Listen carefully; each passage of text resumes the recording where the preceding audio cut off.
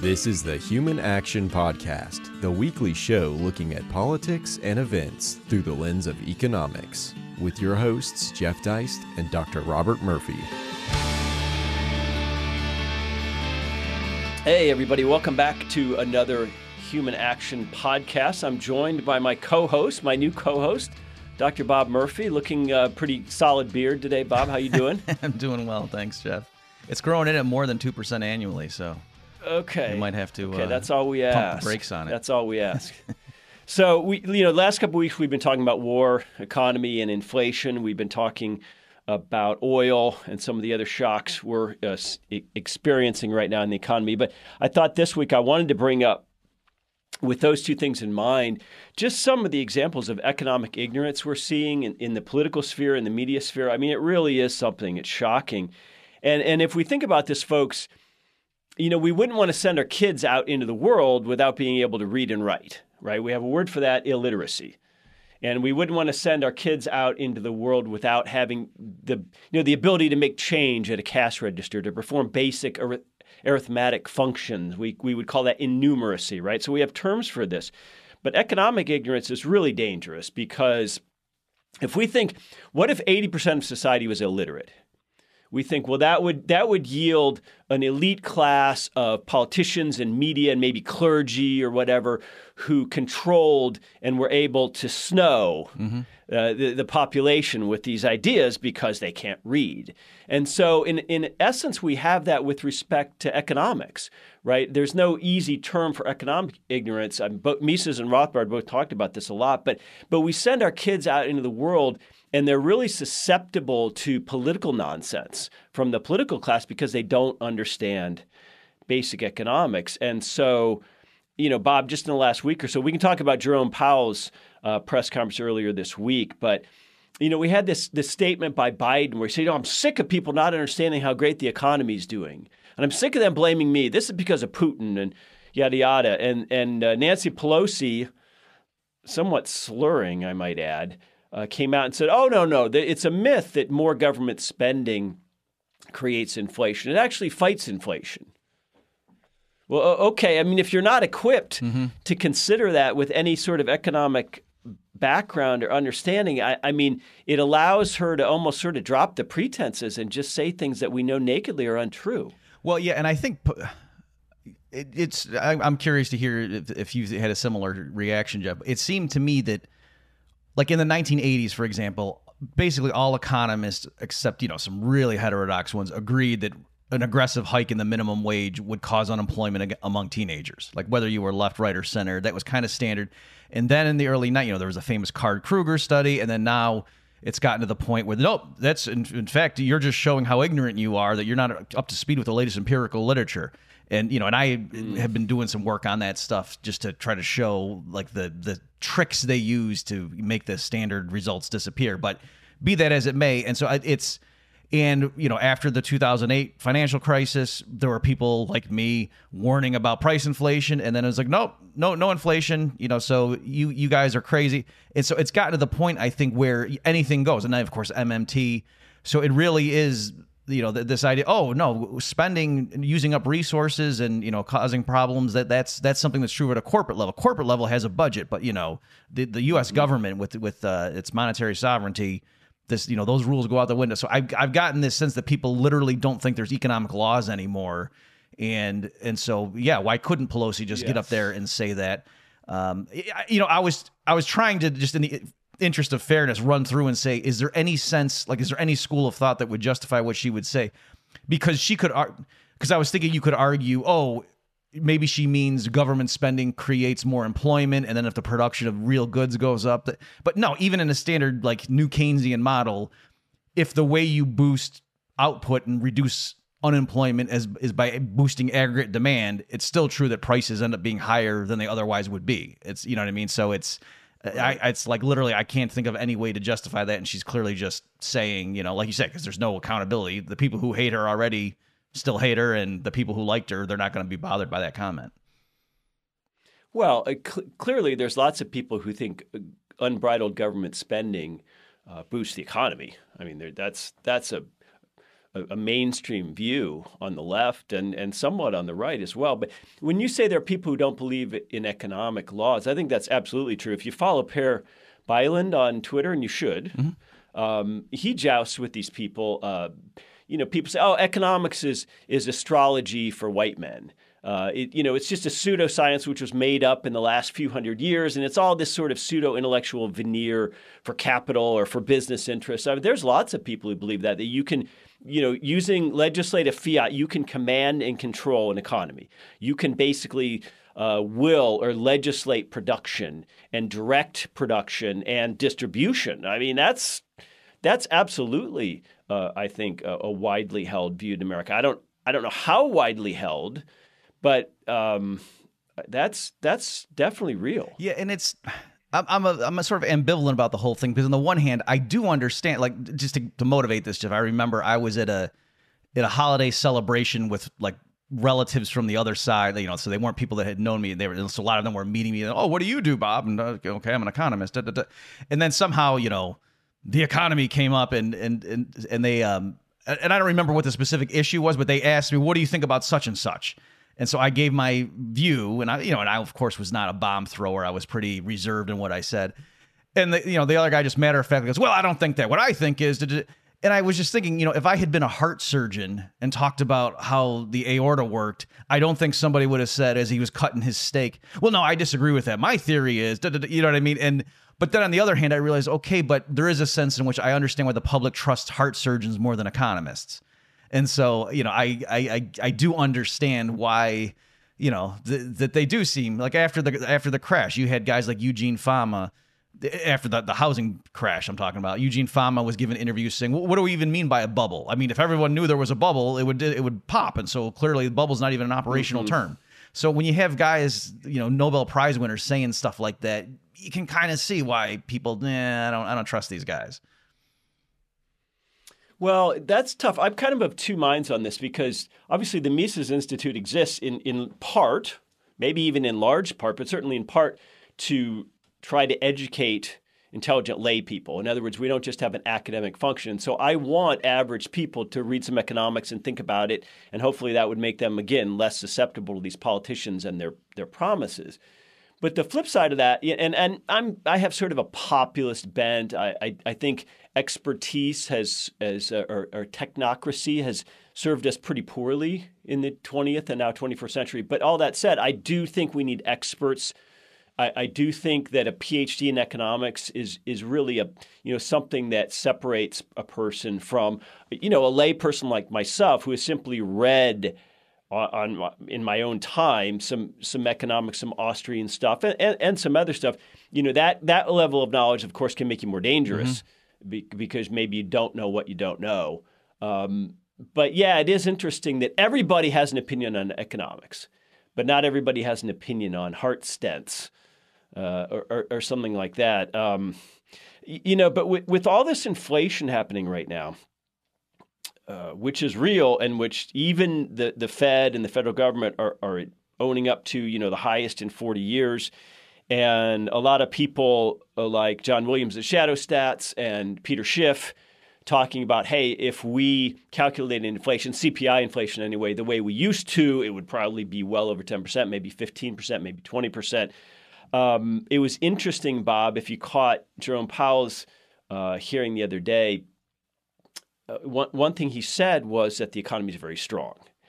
And I just wanted to throw this out there, because when we think of a strong economy, when we think of GDP, when we think of corporate profits, when we think of unemployment, we think of all these numbers in dollar terms, in numerical terms. And of course, when inflation is high, the numbers don't mean as much. And I was actually looking at Mises last night in Nation, State, and Economy, great book that a lot of you should check out. And because it seems like we're back into this Cold War footing almost, which I hate. We'll get to Steve Forbes in a second. But he brings up war costs and inflation. He says what happens is that, and he's writing this right after the lessons of the Great War, World War I. He says, well, the volume of notes issued went beyond what businesses could have absorbed even in the war-induced increase in their demand for money, to build tanks and bombs and planes. So that's going to end up, the consequence of all this is going to be what the quantity theory describes. So I thought that was interesting. But he also gets into some of the accounting issues for companies, which I thought was really fascinating. He says accounting's not perfect, and it's especially imperfect during times of inflation. And so accounting not only goes to corporate balance sheets and profits, but it also goes to our national accounting, GDP, whatever you want to call it. And so he says, when there's a decline in the value of money, that has a distortive effect on balance sheets because, yes, your cash, you can reflect your cash on the asset and liability side, that's cash, and we can understand that in terms of its newly reduced purchasing power. So both the asset and liability side, your notes payable, your notes receivable, your cash versus your current short-term debts, those are denominated in dollars, so we can understand that purchasing price went down uniformly on both sides of your balance sheet. But on the asset side, maybe your inventory, which is a current asset, maybe that reflects the new higher price. But your older fixed assets, like your factory, your plant, you bought that at the old, using the older, more valuable money, and you booked that on your balance sheet at that older numerical amount. And since then, you've been depreciating it on your balance sheet at that older amount. So that has a hugely distortive effect on corporate profits. So inflation, it's not just bad because we're all getting poorer. It also distorts our understanding if what a company, for example, is doing is profitable or losing money, because economic calculation, the argument which he made so strongly back in the 1920s, that requires some sort of fixed numeraire, a dollar, for example, and if the value of that's radically changing, or in this case radically declining, that screws up everything, Bob. I mean, we're in sort of uncharted territory. I know he lived into the early 70s, so he certainly experienced or saw some of that inflation under, pre-Volcker. But, I'm not sure that we're really getting how nasty this is in terms of its effects on the economy. Right. I mean, that's all great insights from Mises that you're reflecting there. And it's, just to make sure that the listeners get it, it's think of it as, as revenues are coming in, as you're using up some fixed capital, to use a standard phrase, that you need to be setting some aside, like in a sinking fund or whatever, in order to, so if you're a bakery, at some point you got to replace the oven. So that's, it's not like quick things like buying more milk or whatnot that, to make the muffins every day. But at some point after long intervals, you got to replace the oven as it wears out. And so out of your current receipts, you need to be setting money aside for that. And so, yes, if prices in general are going through the roof, then your customers are coming in armed with these new dollars. And from your perspective, it looks like demand is booming. Everybody likes my muffins a lot more than they did 2 years ago before the war started. And so you're, do it. And it looks like you say, like you're booking a great profit. And so, yes, the specific mistake is the amount that you're depreciating in terms of like each year. 10% of the value of that oven disappears, let's say, in terms of the accounting. And so, yes, that if you're booking it at the old, even if you are trying to make an adjustment, if the adjustment really isn't reflecting how much is that new oven going to cost 3 years from now when I have to go out and buy the new oven, if you're off in that estimate, then you might not be setting aside enough right now. And then, Mises even talks about the shopkeepers go and they buy their wives, new coats or something, thinking, wow, business is booming, and it's all a mistake. Right. So it leads to what he calls capital consumption. So that's how it's physically possible that people, how is it that we can all of a sudden have new coats for the shopkeepers' wives or husbands? It could be a female shopkeeper, and so how is that physically possible? It's because resources that should have gone into maintaining the existing capital stock are getting redirected into consumption goods, and you can do that for a little while because the economy is real complex and interlocking, and it's a long time structure. But you're sort of painting yourself into a corner, and then that's why the crash is inevitable. That's why just deficit spending, once there's a problem, can't fix it because it's literal, historical mistakes have been made, malinvestments. And some of that capital consumption is being disguised as profits. Right. It's being distorted. And so let's say a commercial oven for a baker costs $100,000, and he or she has been putting away $10,000 a year. in a sinking fund with that in mind, and they continue that same 10 grand in a more inflationary environment. Well, they're effectively only putting 9 grand or whatever. Right. Yeah. So that's the thing is they think they're being frugal. They don't realize they're consuming their capital. They think they're just taking some out of their excess profits, when in fact, like you say, that in that environment they actually need to be putting aside a lot more, because again, the problem is that the oven, when it comes time to replace it, is going to cost a lot more than it used to. And even if they know that and try to make an adjustment, if they're off, then all of a sudden they realize, oh, I thought I had enough to buy a new oven. I've only got enough to buy 85% of a new oven. So there's a sense in which they consumed 15% of that oven. Well, so Mises writes a lot about war socialism. He writes about it in Socialism, the book 100-year anniversary this year, 1922. And he writes about it a little bit here in Nation, State, and Economy. And, after listening to Powell a couple days back, it was interesting. He had a pretty rosy take. He said we're struggling with inflation, but other things, hiring, growth, GDP, corporate profits, yada, yada, are all – the economy is very strong, which is what Jerome Powell said. I don't know if I buy that. But, what he didn't account for is when we talk about war socialism, that doesn't necessarily only mean that America has to be involved in an active hot war. It could be the resurrection of the Cold War. And, we spent a lot of money prosecuting the Cold War, which, thank God, never came to fruition, I guess, in the form of a nuclear exchange with Russia, with the Soviets. But nonetheless, there are costs to that, opportunity costs. And it sounds like there are people who want us to get back on that old Cold War footing, no less than Steve Forbes. I'm going to read you a tweet from him.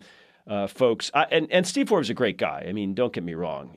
Obviously a brilliant guy, well-read guy. And he's not some sort of economic ignoramus. I mean, this is a very serious person. And he's far more serious than a Nancy Pelosi, right? I mean, we're ruled by unserious people. We're surrounded by unserious elites in media and academia and politics. Steve Forbes is not an unserious person, which makes this a little more unpleasant. So here's Steve Forbes back in February 24th. U.S. must now begin massive military buildup on the scale Ronald Reagan did in early 1980s, necessary for credible future deterrence to bad behavior by Russia, China, and Iran. Oh my gosh, you wonder, Bob, where's this money coming from? Yeah, and I mean it's standard for people that are on the right, that they, even ones who are ostensibly free market, that they do have this huge exception carved out for, military spending is the one area where when you say, oh, government's not the solution, government's the problem, except when it comes to the military. They're, the same people that we couldn't trust to fix the inner city, they can go revamp the Middle East, no problem. They can, bring democracy to Iraq, no problem, because all of a sudden U.S. Congress works very well and, they give the correct orders and such in that kind of a scenario. Well, and of course, that really is socialism, right? You literally have control over resources owned by the U.S. federal government. Soldiers and personnel are employees of the federal government. They are directed by the federal government. I mean, this truly is a segment of the population. A segment of the economy, national defense, we'll call it, oftentimes offense, run in an openly socialistic manner. Right. There's even like those T-shirts that say like property of the U.S. Marines and stuff. You know what I mean? It's a bit tongue in cheek, but but literally, what's the one area where if you signed up, it would be harder for you to get out? It's, you would rather be doing that at a Walmart than the Marine Corps in terms of like, yes, I want to work for you guys. No, I changed my mind. So yeah. Well, and again in Nation, State, and Economy, he's got one of his great quotes, and this gets quoted a lot, where he says, "Look, every unprejudiced person can have no doubt that war really causes no economic boom, right? At least not directly, since an increase in wealth never results from the destruction of goods. We all get that, actual bombing of buildings or something. But yes, war brings good opportunities to the producers of munitions, yada yada." That's my third yada yada, I think, in this show. I've been watching Seinfeld reruns late at night. But it's offset, on the other hand, by losses of other branches of production, and that real war losses of the economy are not affected thereby. War prosperity is like the prosperity that an earthquake or a plague brings. That's a famous quote from Mises. So it seems like sometimes we lose sight of this even now. Right, and I think it does flow out of Keynesianism. Like if you, and even like the mindset obviously predated 1936 and John Maynard Keynes' actual work on that. But yes, if you're thinking in general that government spending has the capacity to jumpstart the economy, or just in general, hey, if business is slow, what do we need? Well, if people would just spend more, if it would just be Christmas every month, then we'd never have a recession. And that is a typical view that people have held, for centuries. You can see, some of the classical economists railing against that. J.B. Say, famously. And so, if that's what you think, then actually it doesn't seem so outlandish, the idea that, well, if there's a big war, and especially if your country is not directly being bombed, but is more just supplying the munitions that, both sides are both sides ideally, if you're really just in it for the money, but at least one side's using in the victors, and you get paid back, then that's, you can understand where they would get that idea. And this is where Bob Higgs' work is so crucial. And let me just mention, so what he did is he showed, for example, that, because you can look at the standard statistics, and yeah, it does look like GDP, like during the 30s, was obviously terrible in the Great Depression. And then when did GDP just zoom up? Well, it was during the war years for the United States. So isn't that prima facie showing, say what you will about the ethics of it, but you can't deny. And it was really just a definitional trick that when the government spends $10 billion on tanks, that is included in GDP full stop. When the whole reason, there's lots of problems with GDP accounting anyway, but the theory being, if the consumers are spending money on it, that's a sense of a measure of how much it's value comparable to other things. We're using dollars as the measuring rod. Again, there's huge problems with that, but okay, it kind of makes sense. Whereas when the government spends $10 billion, that's not the same thing as consumers spending their own money, right? Like military contracts are famously inflated. And so that shows you that it's not. I'm not making an ideological observation here. It's not that I don't like military spending. I'm saying just the nature of it in terms of the economic analysis. The reason we might say $10 billion of spending on cars, in a sense, shows there's $10 billion of real output. That doesn't work when you transfer it to the government because it's involuntary. And even the political officials, it's not that they could pocket the money themselves. It's not like a king who raises tribute, and then if he goes and spends money on horses, you could say, oh, that's a legitimate expenditure on horses that is national output because he valued them. No, the political process in a democratic republic, those political officials do not get to pocket the money, so they have no incentive to watch costs. So the whole system is different, and that's it. So it is artificial. The home front during World War II had a much lower standard of living than during the depths of the Great Depression. Right? So that just shows the U.S. was not richer during the war years. It was only after. But yet with a higher GDP. Right. But yeah, by any real metric, even in terms of the official statistics, like real private consumption per capita was way down, again, using the official number. And the other thing, too, just real quickly, that Bob Higgs demonstrated was they had price controls in place, and they didn't account for that, right? So just in general, if the Fed prints a bunch of money to pay for the war and then prices double, the fact that nominal GDP doubles would just be a wash, right? That real GDP wouldn't have moved if just spending goes up by a factor of 2 and then prices double. But the government just made it illegal for prices to go up. So that isn't actually making there be more nylon stockings available. It just means it's not showing up in the statistics because they're literally not letting the denominator go up. So that's another thing, too, to show why those GDP statistics from the war years, from World War II, are just completely nonsense. Well, doesn't inflation, especially the kind where, true monetary inflation, which we've seen from our central bank, given, the COVID issue, but that kind inflation juices GDP, right? If you inflate 5% and then you say, well, GDP went up 5%, that sounds like some sort of victory. Right. So and what I'm saying though is, like, in even mainstream standard economics, they're not that dumb. Like they do have an allowance, and so so when we report, when the mainstream press reports, the Bureau of Economic Analysis released the latest GDP figures for last quarter, that means real GDP, and so they are adjusting for price. So it wasn't that, in other words, Zimbabwe, everyone, like the Keynesians thought Zimbabwe was doing great because wow, real incomes are rising 1,000,000% per week over there. No, they would look at the real thing. You have to say nominal expenditures compared to some price index. And I'm saying, but yeah, that the real GDP calculations that the official government releases for the 1941 to 45 do not take into account the fact that they had price controls in effect. And so it's literally, it's like they let the numerator go up, but not the denominator. Well, what do you think of this idea? And Powell was harping on this. We have our inflation mandate, and we're going to stick to that, and we're going to get back to that. And we recognize, meaning the Federal Reserve Board, we recognize that inflation is a problem. And he, to his credit, he said, look, especially poor people, they spend a much higher percentage of their income on basics, gas, groceries, rent. Okay.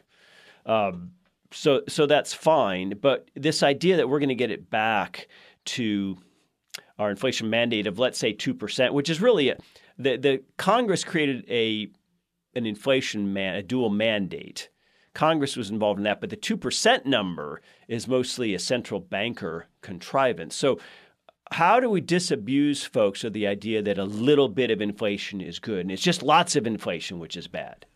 I mean, I've done this before, when we've had conversations, Jeff. But again, just remind yourself, the guy down the street, if you discovered that he was in his basement using a fancy printer and he was cranking out $100 bills that really looked like legit $100 bills, I mean, Walter Block would say there's no such thing as a legitimate $100 bill, but you get the idea. Then, and he's going around spending stuff. There's no sense in which he could say, "Oh, well, I'm not doing it too much. It's not that I'm causing hyperinflation. I'm just stimulating trade. It's good for the local businesses," and that we would recognize that no, you're not contributing anything. You're not actually working. And you're not, or it's not that you have some real assets like farmland and you're contributing eggs and gallons of milk to the overall supply. Just by you creating more money, that doesn't make us richer. And geez, if everybody did that, that clearly wouldn't work. So there's a sense in which you're cheating. It's sort of like someone cutting in line to say, why doesn't everyone do this? This is just cuts the weight down. This is such a no-brainer. Just cut in line. Duh. That's the kind of thing that, yeah, maybe one person does that or a few people that benefits them and hurts everybody else. But clearly, it's not a social boon. And that's what printing up money does. It doesn't make us richer. And so, yes, it's true that having the Fed create $100 billion and give it to its politically connected friends isn't as bad as creating $1 trillion. But it's still bad. It's not helping anything when you understand, what function does money serve? And this kind of goes back to the earlier discussion, Jeff, where when you ask what is it that money does for us, it helps with economic calculation. In the Austrian tradition, that's something that they really understood well, better than other schools of thought. And that ability to help people decide whether resources have been efficiently allocated using accounting. If the value of the monetary unit's wildly fluctuating, then that ability to perform that task breaks down. Well, if you think about the level of public, I don't know if ignorance is the word, but lack of interest in economics. I mean, you go back to Henry Hazlitt's age, and he obviously wrote for the New York Times for a long time, but he also wrote the Business Tides column for Newsweek for a long time, many, many hundreds or thousands of columns. And he's really focused on inflation. We have a whole book we sell in our bookstore, which is just as his Newsweek columns, which were called Business Tides. And it doesn't feel, maybe I'm wrong, Bob. Maybe this happens on Twitter, or maybe it happens places like the Mises Institute or John Tamny at Real Clear Markets, but it feels like we don't have anything like that today. We don't have erudite economics for the lay person in mainstream media. Right, yeah, I think you're right. I mean, I know when I was growing up, I would get my dad had a subscription was called the Conservative Chronicle that was like a digest that would compile all the op-eds from self-styled American conservatives. And I used to gravitate, so like the Walter Williams and the Thomas Sowell columns were the ones that I really gravitated to, and that's helped what steered me into becoming an economist. But yeah, it really so there's that great booklet Murray Rothbard's Making Economic Sense. But obviously, Rothbard's not right now alive publishing stuff in mainstream. He's still publishing, Bob. Well, it's true. Yeah, he's published more since he died than I think I have since I've been alive. But yeah, it's You're right. I guess part of it is, well, I don't know. I think yeah, it might be that because of the splintering of audiences and venues, that the people who do have real hard hitting analysis, they're not op-ed columnists that are getting run in USA Today typically. That they have their own podcast or blogs. But Walter Williams had a syndicated column, I believe. Right. But I don't think has Soul ever had a syndicated column. I don't believe so. But maybe I'm wrong. I don't know what his contractual relationships were. Yeah, so I know the things that I had, like you would see Walter Williams more often, but again, it was that Thomas Sowell would often. This was back like in the late 80s, early 90s is the time period I had in mind. So yeah, I don't know, if that was discontinued as he got older and became more of a elder commentator. Well, but even Road to Serfdom was printed in serial form, so, a truncated version, and I think something like 1949 in Reader's Digest. Right. I mean, imagine if like you got, I don't know, what's a magazine that people still get? I can't even think of a physical print one that have much circulation. But let's say People Magazine, or no, I mean, let's say you get Newsweek or Time today, and I mean, imagine having Bob Murphy or Seyfried Ammous or something in serialized form. I mean, it's almost unthinkable. I think the internet has probably dumbed down economic discourse more than it's raised it. So I think there's two different things going on, and so yes, on the one, because there are now these niche platforms available. So if you want to go learn Austrian economics, you could go to Mises.org, and if you follow Per Bylund on Twitter or whatnot.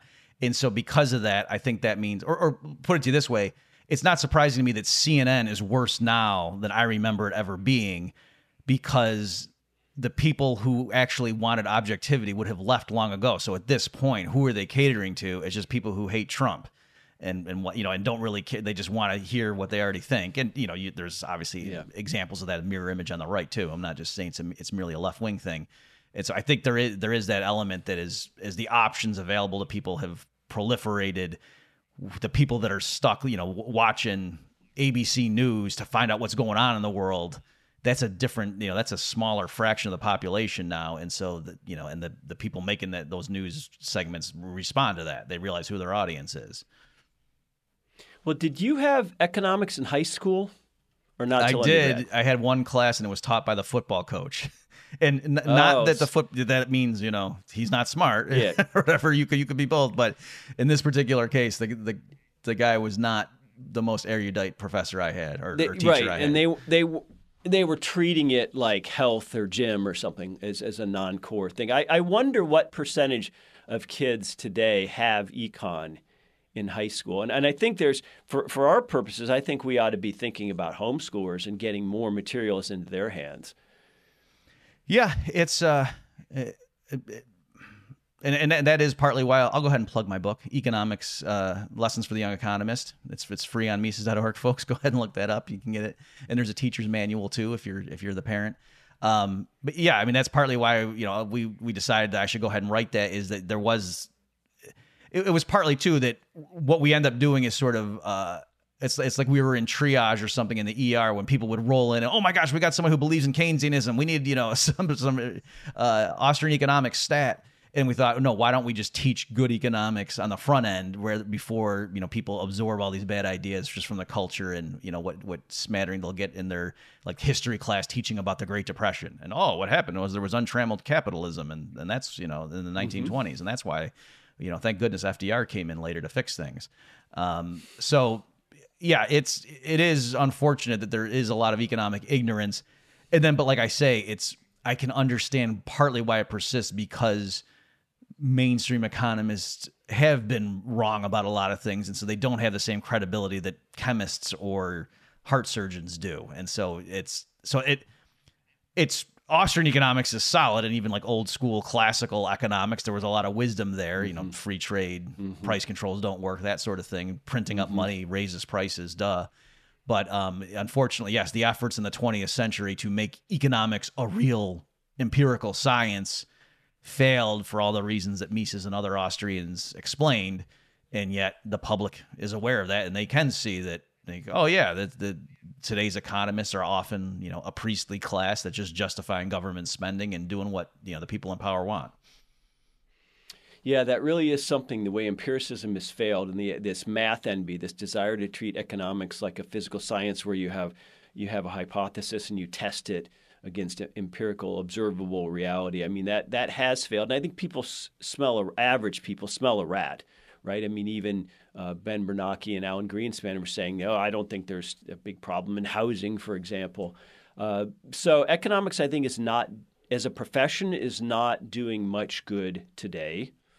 And sorry, Bob, and I would argue that it's probably doing much bad in terms of, far from providing intellectual cover for business interests or capital, I think it's providing intellectual cover for government, for politicians. To you can always get an economist to say, oh well, see, raising the minimum wage in Seattle to $15 an hour didn't cause unemployment. Unemployment went down. Well, that's because the prevailing wage with big companies like Microsoft and Amazon and tons of jobs, 10 or 15 years ago in Seattle, the prevailing minimum wage was 20, so it was above the minimum, and employment was unaffected. So I think we got a real long road in front of us in terms of correcting all this. But that said, if you're interested in Bob's book for young economists, for younger kids, or if you have students or grandkids or anybody in your life, just hit me up via Twitter, and I'll get that out to you. Also, for older kids, and certainly for college students, Bob's book, Understanding Money Mechanics, which we just published towards the end of the year, and which we're actually going to have an event surrounding that book coming up in a couple months in Orlando, I think is just hugely recommended, because it's a whole course on money, the history of it, how it arose, how it has value, how central banks work, how it even goes up to the present day when we're talking about the crazy central bank policy since the crash of 2008. It discusses Bitcoin and other cryptocurrencies. So it's a fantastic single course on money, which anyone would benefit from, but especially students. And so hit me up, and again, we'll get that out to you as well. Happy to send you that. A great book. Bob, I think that's the show. Do you have any parting words for us on this topic of economic ignorance? Well, yeah, let me just close with one real quick anecdote. So when I was in grad school at NYU, there was the UAW came in to unionize the grad students, because we were so oppressed. We had to grade papers and so forth. Couldn't believe it, right? So I was forced to join. I was against it, but I was literally forced. So so I was briefly a member of the UAW, believe it or not, folks. But so the administration didn't want this to happen for obvious reasons, and so I don't know if he was the provost, one of the head honchos was going around to the various departments asking the grad students, why are you so unhappy? What can we do here? It's really, we don't want the UAW coming in here and getting in between you and the faculty and whatever. And so one of my classmates, so getting a PhD in economics at NYU, which at the time was top 20 school, said, oh, well, we want to get subsidies for housing, right? Because the Columbia students, they get a break on housing. And the guy said, oh, okay, we can do that. Right now, we just give you the money and your stipend. But if you want, we can reduce the cash we give you each month and then give you an option to, get a break on NYU housing. But we figured we're giving you more options by just giving you the money and letting you do what you want with it. And this guy actually said to him, no, because NYU owns the apartment buildings, it doesn't cost you anything to give us a break on the rent. So I want the same stipend and a break on the rent because it doesn't cost you anything to give me a cut. And his kid's getting a PhD. Well, he was in his 20s.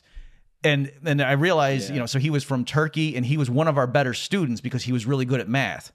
And it just blew my mind. And I realized he's never read Walter Williams or Thomas Sowell or Henry Hazlitt or Murray Rothbard for sure.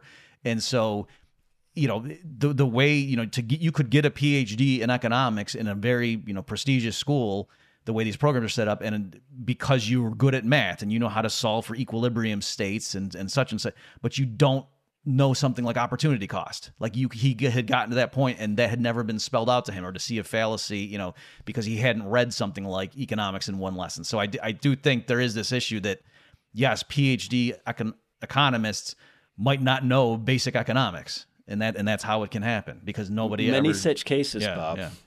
Many such cases. So that was UAW as in United Auto Workers? Right. And why they... Really? Yes.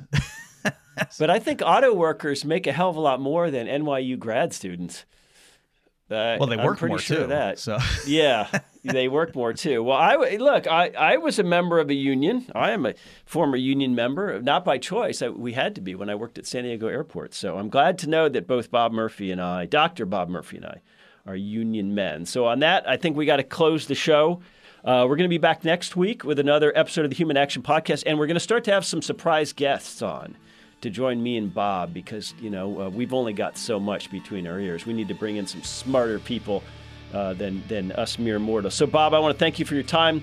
We'll link to Bob's books in the show notes on YouTube and otherwise. And I want to thank everybody for listening. Have a great weekend.